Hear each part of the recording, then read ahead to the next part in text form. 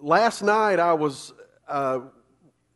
yesterday was a busy day at our house, and we were all Sherry was inside all day doing chores, and I was outside all day doing chores, and we really like each other, but we just didn't spend any time at all together yesterday because we were busy doing stuff.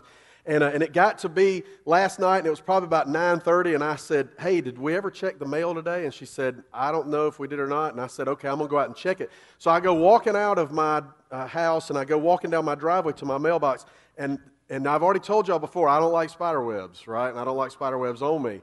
And no lie, I'm walking, and we've got a crepe myrtle on this side of the driveway, and then we got some crepe myrtles on this side of the driveway. And I'm walking down, and I did like this. Like that, because there was a gigantic spider web, and there was a spider that big staring me in the face, and I was that close to having to just strip all my clothes off right there in the driveway. Because if I had gotten that thing, and that spider had gotten on me, I would have gotten naked before I came back in the house. I'm just going to tell you. And so, what I hope today will be for you is I hope it'll be one of those moments where you think, hey, I'm just kind of chilling, I'm coming to church, whatever. And then all of a sudden you have one of those face-to-face moments with God. Because it's so easy week after week for us to come in here and you just think, yeah, that's what I do on Sunday mornings. And then Cliff finally shuts up, and then we all go to eat, and then we go home and we watch something on TV, and then I get up the next morning and go do work again, and then I come back and I do that thing again. It's so easy to just think that this is just one other little part of our week. But what is going to happen today, I hope, for each one of you, is you're going to come face to face with God, because God's real, and He really wants to do stuff in your life. And I want you to walk out of here today excited about who God is and about what He wants to do for you. So today we're going to conclude our... before we go on, let me tell you one other thing. Our team that went to Botswana has made it to Africa. They're on the ground. If you're not checking that blog out, you can go to my blog site, which is on your newsletter there, and there's a link on my blog to go to the Africa blog, or you can go to freedomfellowshipsc.com, and there's a link over on the left side, on the upcoming events side, that you can link to that blog as well. They're going to update that regularly, and so they have made it yesterday. They spent some time hanging out, saw some baboons, like real baboons, not in a zoo, just walking around, I guess. That happens in Botswana. And some other stuff like that going on. And today they probably will spend all day long in church, because people in Africa, they're excited about, they don't have football, so they got to be excited about church, I guess. And they spend all day on Sunday in church. And then they're going to begin doing some work tomorrow morning. And not really sure everything they're going to be doing, but going to be doing a lot of stuff. But you can follow that daily on the blog, those 4 folks. Pray for them every day, because they're going to just deal with all kind of issues as far as strength issues and spiritual warfare and all that kind of stuff, so be praying for them. Well, today we're going to conclude our series that we started a few weeks ago, the Reboot series, and maybe you're wondering, why, Cliff, did you decide to do 5 weeks of messages where you compare our spiritual lives to a computer?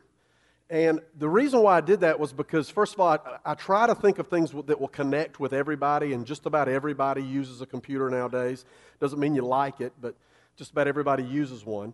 And the other thing is I started thinking about my lifetime. And I'm wearing a Woodstock shirt today, 1969, because I was born in 1969. Somebody asked me if I was at Woodstock. I hope that was somebody that thought Woodstock happened like last year, all right? But no, I was born the year of Woodstock. And in my lifetime, in these 40 years that I've been on this earth, probably nothing has affected our lives and our culture more than computers. I mean, when you really think about it, every aspect of life has either been improved a little bit or made faster or made easier due to computers. And not just in people's homes, but in businesses and airports and everything else. And so when you think about a computer, one thing that seems to kind of stand out is in the right hands, which that would be someone else's hands other than mine, because I don't know much about computers, but you put a computer in the right hands and the potential of that machine is almost unlimited. It seems like that whatever you think of, you can figure out a way to make a computer do it and do it easier. And so there's this unlimited potential feeling about computers sometimes in our lives. I want you to know that each one of you have unlimited potential. And we're going to talk about that today. Why is that we have this unlimited potential? And today I'm going to do something a little different that I don't normally do. It's going to be a one-point message. You know, normally, when I was in seminary, that's where you go and they try to train you to be a minister. And when I was there, a friend of mine, we had a preaching class, and a friend of mine was in a class, and he wrote a message for his preaching class that had 1 point. And I kid you not, the professor gave it back to him and said, "You can't preach a 1-point message," and gave him a C on it, told him to rewrite it, he'd give him an A. Said that all messages had to have at least 3 or 4 or 5 points, which, you know, so I'm breaking a seminary code here today. We're going to do a 1-point message. But what we're going to do is we're going to look in Luke chapter 8, and we're going to look at a story that it's an amazing story about Jesus and something that he did. And these kind of things just seem to happen to Jesus on a daily basis. And so I want you to look at Luke chapter 8, starting with verse 40. Now, before I read Luke chapter 8, verse 40, I want you to do one other thing. I want you to think right now, get something in your mind that you think is impossible. And I'm talking about something for you, not, you know, it's impossible for a man to go to Venus or, you know, whatever. I'm not thinking about that. I'm talking about in your life right now, think about something that right now seems to you to be impossible. Maybe it's an addiction you're trying to overcome. Maybe it's a relationship that you think is in the toilet and has no chance of survival. Maybe it's a dream that you had that you think will never happen. But I want you to think of something right now in your life, your personal life, that right now seems impossible and it could never happen. Everybody got one of those in their mind? I just want you to hold on to that. Just store that somewhere in the back of your head, and we're going to come back to that at the end of the message. So look at Luke chapter 8, starting with verse 40. Now, what we're going to read in these next 16 verses is a story about something that happened to Jesus, and it's kind of unique in Scripture because 2 stories converge here into one story. Normally, you read Scripture, there's like the story of Jesus healing a little boy, and that's that whole story. And then there's a story of Jesus feeding the 5,000, and that's that whole story. Well, this one, we're going to have 2 of these things come together to make one big story. You'll see what I'm talking about as we read it. Luke 8, starting with verse 40. Says this, and I'm just going to read a verse and then stop and talk about it. Now, when Jesus returned, a crowd welcomed him, for they were all expecting him. All right, where was Jesus returning from? Why were they expecting him? Jesus had gone to the other side of the Sea of Galilee with his guys, with his disciples, and while they were over there was a demon-possessed guy. Dude was crazy.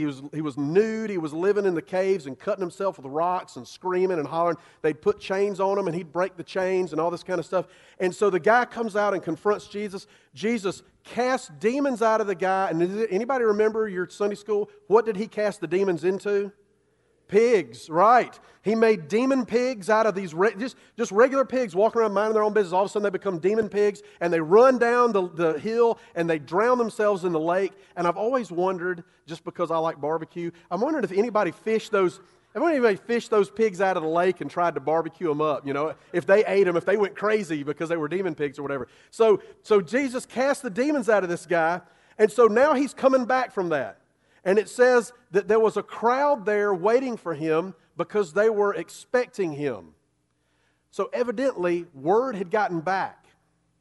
People had heard about what Jesus had done. So when this says a crowd was waiting for him because they were expecting him, these were like true fans of Jesus.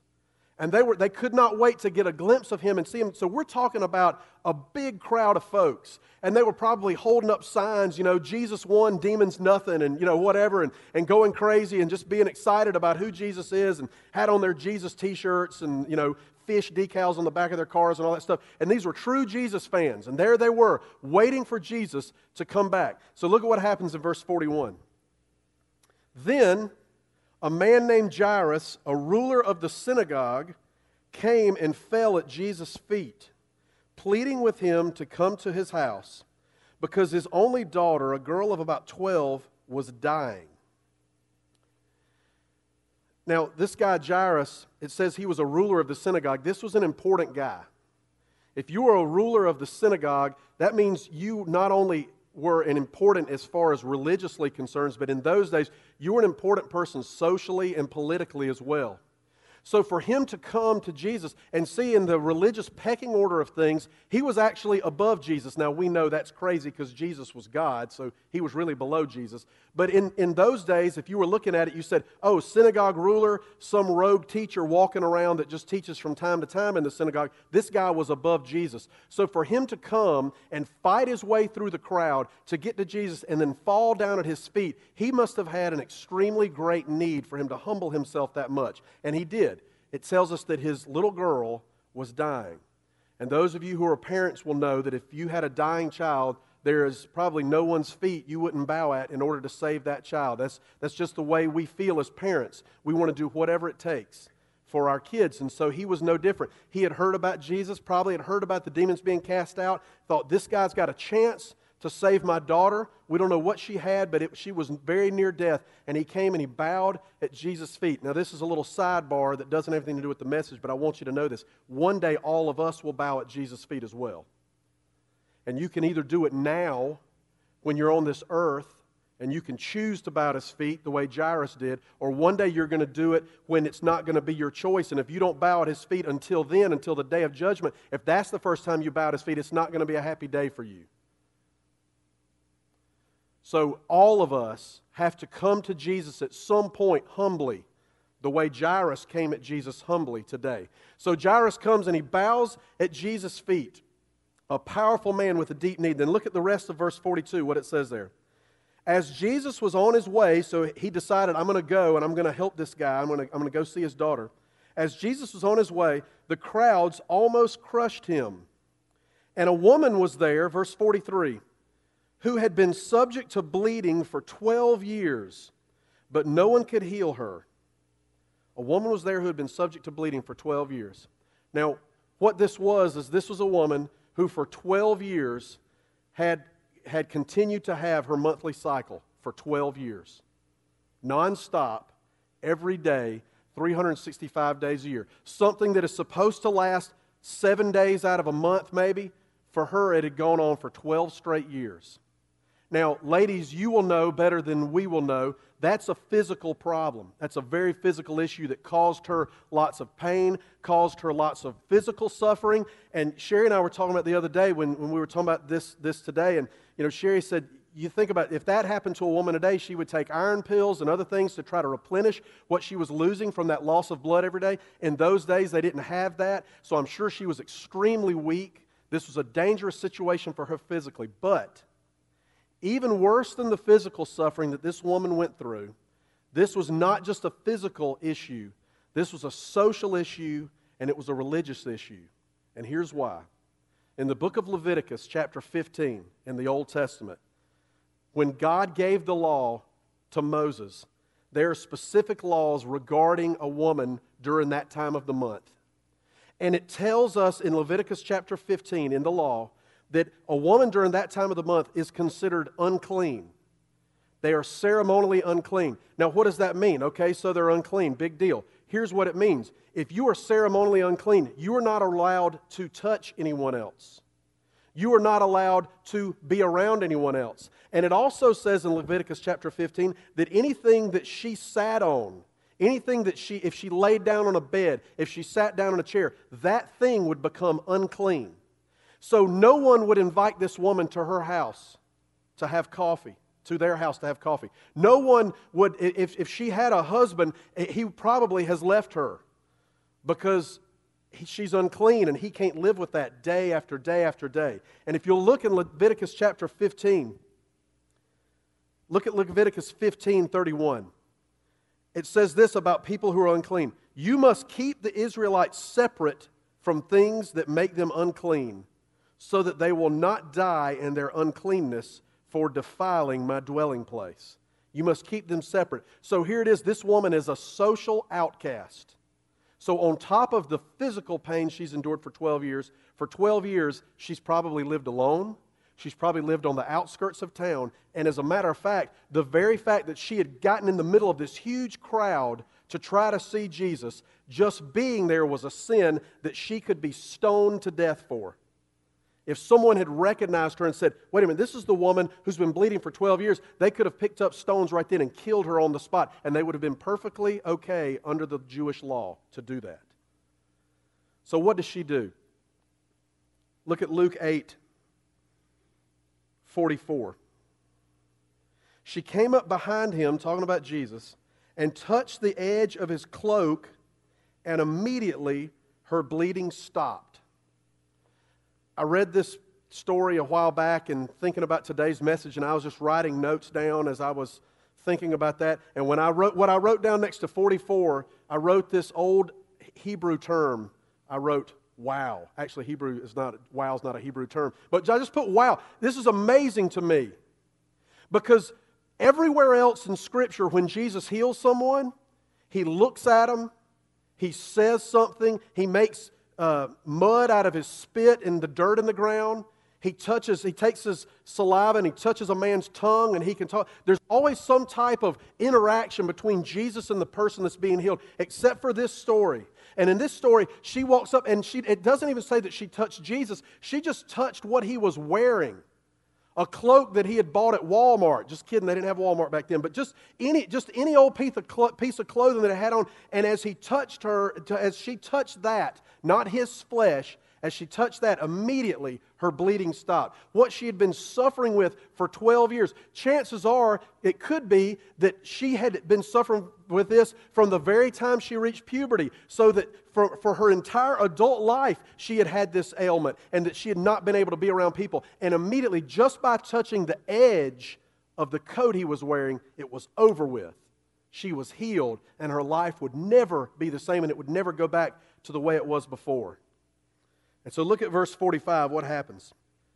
Who touched me? Jesus asked. Now remember, there's a gigantic crowd there. When they all denied it, Peter said, Peter's always the one to speak up in these situations. Master, the people are crowding and pressing against you. I imagine Peter is thinking, come on now, Jesus. You're smarter than that. Look at all these people. Everybody touched you. People are grabbing you all the time. That's just what goes on when you show up after you've healed people. But look at verse 46. But Jesus said, someone touched me. I know that, say this next word out loud with me. Power. Say power with power. Come on. I know that power has gone out from me. I want you to remember that word power. We're going to come back to that in just a minute. I know that power has gone out from me. So some way, and I don't understand how all this works, Jesus knew as soon as this woman touched his cloak, someone's been healed. This power, this amazing power that I have because I'm the Son of God, someone has just received some of that without me even knowing it was going to happen. Then in verse 47, then the woman, seeing that she could not go unnoticed, came trembling and fell at his feet. Now remember, she could be killed for what she just did. For being in this crowd as an unclean woman, and not only that, for touching a religious leader. This is even worse. So I believe that when she came and fell at his feet, she thought to herself, this is it, I'm gone. But she knew it was time to fess up and just say, you know what, even if that happens, it's worth it because I just experienced this amazing healing. So she comes and fell at his feet, and in the presence of all the people, she told why she had touched him and how she had been instantly healed. Then in verse 48, then he said to her, daughter, your faith has healed you. Go in peace. Your faith has healed you. See, that's why not everybody was being healed. There was all kind of people pressing in against Jesus and touching him. I'm sure there were other sick people there. It wasn't like everybody who touched Jesus that day was being healed. Or if every time you touched Jesus, power went out from him, what if you didn't need to be healed? What if you were like a golfer and you touched Jesus and then all of a sudden you're Tiger Woods? Woo, this is amazing, you know. People would be crowding around him. You're a basketball player. You touched Jesus. Now you're Michael Jordan. Whatever it is that happens. And so that's not what was going on. It wasn't like Jesus was this power force that just walked around and arcs of power flew off of him. What made her touch different than the touch of everyone else was she had come to him in faith, believing that if I can just get close enough, if I can just get close enough just to touch, I don't even have to touch him, if I can just grab the hem of his pants, if I can just grab onto the edge of his coat, that will be enough. And it was because of that faith, it was because of that belief that she had. According to Jesus, he said, your faith has healed you. Her belief that no matter what else had gone on in her life, if she could just touch him, it would be enough. So we started another story. Remember that other story about this guy with a sick daughter?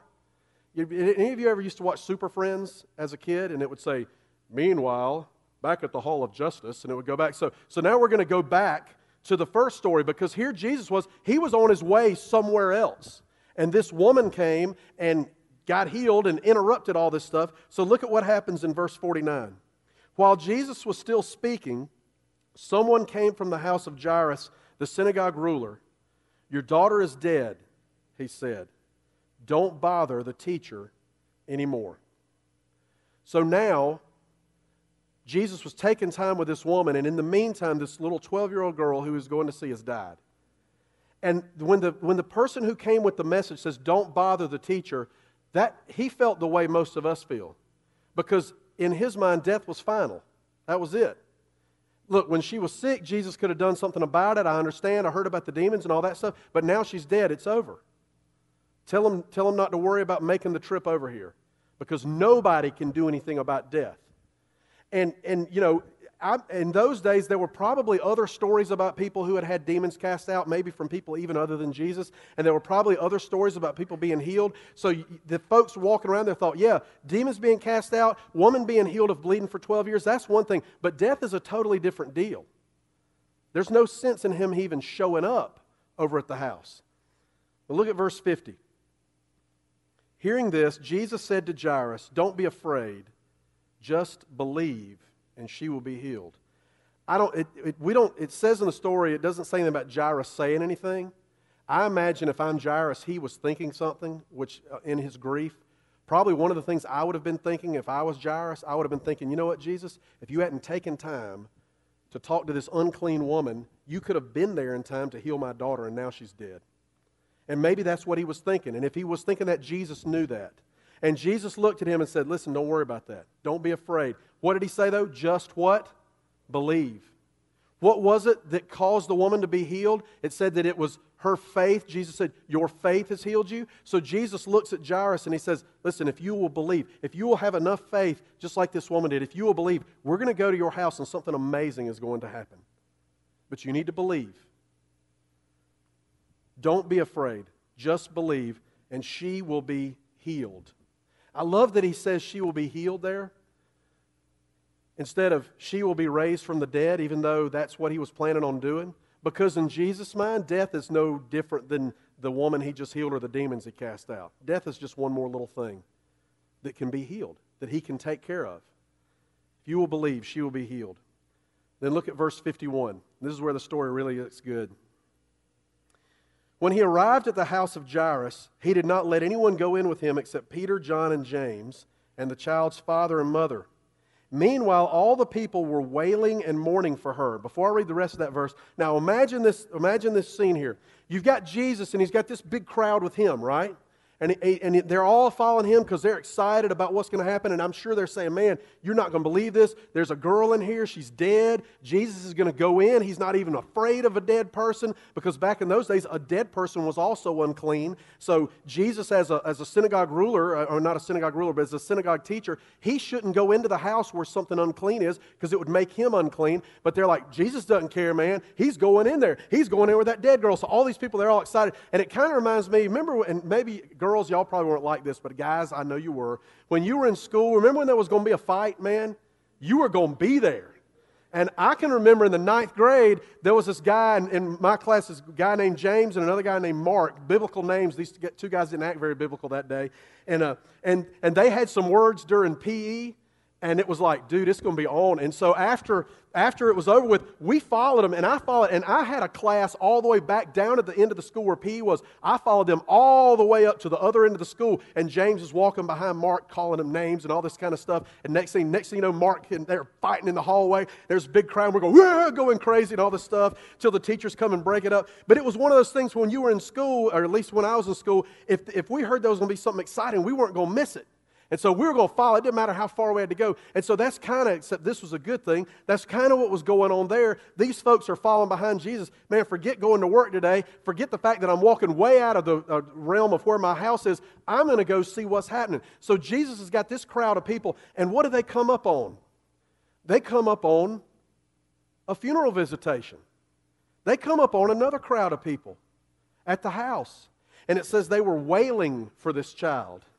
How many of you have been to a funeral visitation? It's not very fun, is it?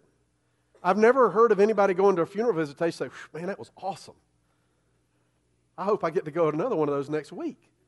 Nobody likes to go to a funeral. You go to a funeral visitation because you want to be there for the person, but you're sad. And they're sad. And it's a sad scene. And it's bad news. And so you've got this excited crowd showing up, coming up to this crowd that they're mourning and they think that it's over because death is the final thing. And look what Jesus says. I love this. In verse 52, after it says all the people were wailing and mourning for her, does Jesus walk up and say, I'm sorry about your loss? No, he says, stop wailing. It's almost like Jesus said, look, you're killing the buzz here, man. I'm about to go in. You know, something awesome's about to happen. I'm going to go in. This thing should be a party. And y'all are crying. This is nothing to cry about. He says, stop wailing. She is not dead, but asleep. And then in verse 53, they laughed at him, knowing that she was dead. Why did they laugh? Because they knew death was it. Death was final. They weren't in the excited crowd. They were in the mourning crowd. Maybe they didn't know about the demons. Maybe they didn't know about the 12 years of bleeding healed. Maybe if they did, they probably didn't even care because this was it. This was death. This was different. And then in verse 54, but he took her by the hand and said, my child, get up. Her spirit returned, and at once she stood up. Then Jesus told them to give her something to eat. Her parents were astonished, but he ordered them not to tell anyone what had happened. The reason he told them not to tell anyone what had happened, that's a whole issue that you see a lot of times in Scripture where Jesus didn't want people to know who he was too soon because he knew they were going to try to kill him. But all of a sudden, here was this child that no longer was sick but was dead, and everything was over with. And Jesus comes in and just one sentence, my child, get up. She's back to life. And then there was no doubt for everybody there. The crowd that was there that was excited, the crowd that was there that was wailing and mourning, all of them knew this guy is the Son of God. This guy has something that nobody else has because we have seen something that we will never, ever forget. Now look back at verse 46 of Luke 8 that we just talked about. What did Jesus say there? I know that power has gone out from me. You want to spend all day in the Bible, which don't be honest about that, all right? Some of you all say, no, Cliff, I really don't. If you did, if you wanted to spend all day in the Bible, let me tell you what you could do. Go through the Scripture and find everywhere in there that the word power or powerful is used in describing God or describing Jesus. It's all over the place. All through the Old Testament, all through the New Testament, God is described as a powerful God. God is described in terms of power all through it. And in the New Testament, John the Baptist said that Jesus was coming and he would come with power. Also, in the New Testament, when they talked about Jesus, it talked about him having power to heal. All through the Scripture, it talks about Jesus being a powerful, powerful God. It talks about how one day he's going to return with power. And then in the book of Acts, which is the first part, the story about the beginning of the church, I want to read you a few verses out of the book of Acts. Acts 1:8, Jesus said this, some of his final words on earth. But you will receive what? Say it with me. You will receive power. Say it with me. You will receive power when the Holy Spirit comes on you, and you will be my witnesses in Jerusalem and in all Judea and Samaria and to the ends of the earth. So Jesus is saying when the Holy Spirit comes, you are going to be a powerful people. Then look at Acts 4:33. This is talking about what happened after Peter and John the Baptist did some miracles. And then it says in verse 33, with great, say it with me, with great power, the apostles continued to testify to the resurrection of the Lord Jesus, and much grace was upon them all. Then look over at Acts 9:22. This is talking about Saul, who would eventually have his name changed to Paul. And after God changed his life, look what it says about Saul in verse 22. Yet Saul grew more and more, say it with me, powerful, and baffled the Jews living in Damascus by proving that Jesus is the Christ. And then look at Acts 19:20. And this is kind of like a final statement about what was going on in the churches that Jesus had started all over the world at that time. And it says in Acts 19:20, in this way the word of the Lord spread widely and grew in power. Let me ask you a question. People that know you, they don't have to know you're a follower of Christ or not, would they describe you as powerful? Would somebody say, yeah, that's a powerful woman? And I'm not talking about smell here, all right? Some of you, whew, man, you smell powerful. Get away from me. Would they describe you as powerful? Would they say, that's a powerful guy? That guy, his life, I see power in him. And here's a better and more telling question. What about this church and all of God's churches? Does the world today see the church as powerful? What do the people at Fox News and MSNBC think about the church? Do they think it's powerful? Or do they think it's just a voting block? You see, according to the Scripture, we are powerful. You are powerful.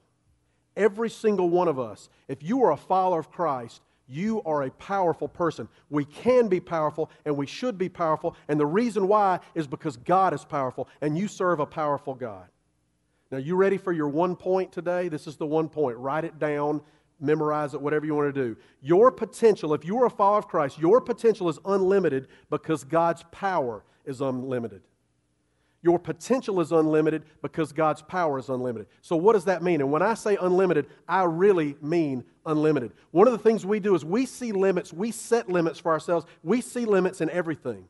Well, we would do that if this wasn't going on. Well, we can't do that because of this. We would like to do that as a church, but we can't do that. I would like to start this at my business, but I can't do that. And all we do is we see limits. And God is there saying, listen, I'm an unlimited God, and you are limiting yourself. You should be a powerful person. You have unlimited potential to do way more than you've ever thought about you could do because God is an unlimited God. You see, the same Jesus that cast demons out of a guy that had been suffering with that from years, and the same Jesus that raised a girl from the dead, and the same Jesus that stopped a woman's bleeding after 12 years and she was hopeless, He is the same Jesus you serve today, and He is just as unlimited in power today as He was back then. And the only limit to God's power is our belief.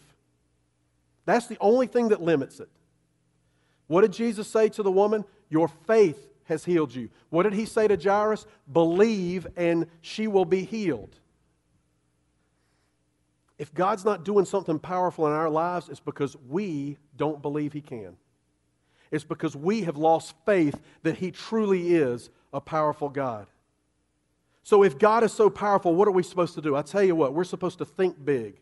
We're supposed to make outlandish plans. We're supposed to try things that everybody else says is impossible. And if somebody says to you, you're being stupid, there's no way that can happen. You can refer them to Ephesians 3:20, which says this, one of my favorite verses of Scripture.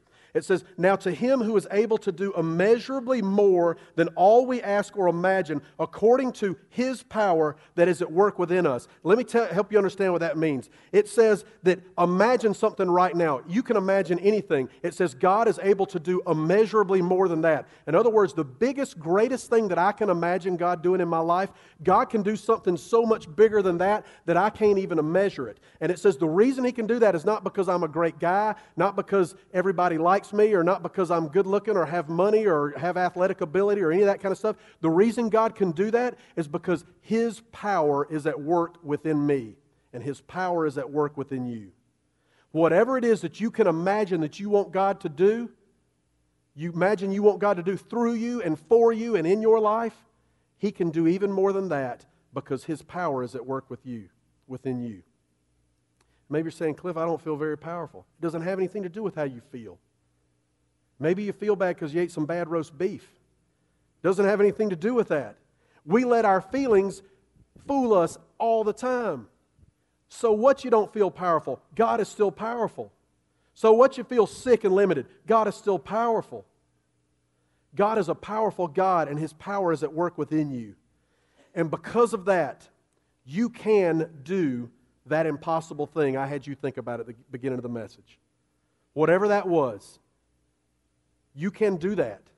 God can do that through you. You can do that impossible thing.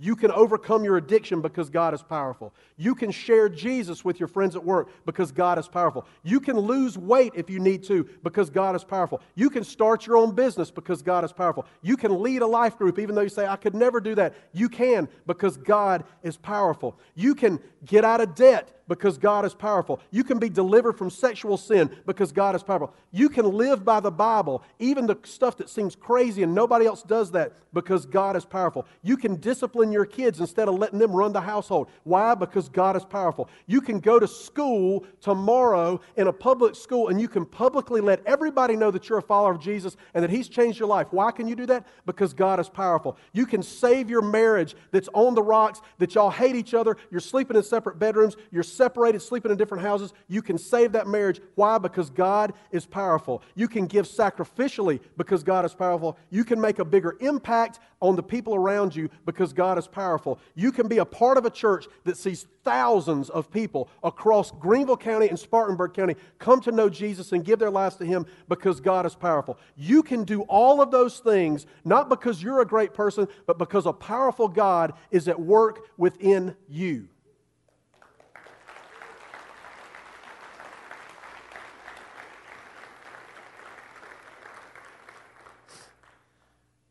Do you believe it? That's the question I want you to go home with today. Do we really believe what this book says? Let's pray. Father God, thank you so much for making the promises that you give us in Scripture. That you can do more than I can imagine, and I can imagine some pretty big things. And the Scripture tells us that you can do immeasurably more than that because you are a powerful God. And God, even as I read the story about a 12-year-old girl coming back to life just by you saying some words, it just overwhelms me. And I want to live with that kind of power every day. And I know that each person in here does as well.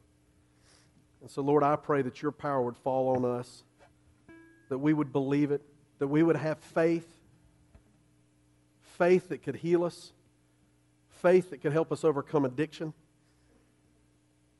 and that faith would be completely and totally resting in you. Thank you, God, for sending Jesus. Thank you for His sacrificial death for me, for each person here. And we want to walk out of here today encouraged and excited about what you want to do in our lives. Thank you, God, for being powerful. Thank you for working your power through us. In Jesus' name, amen.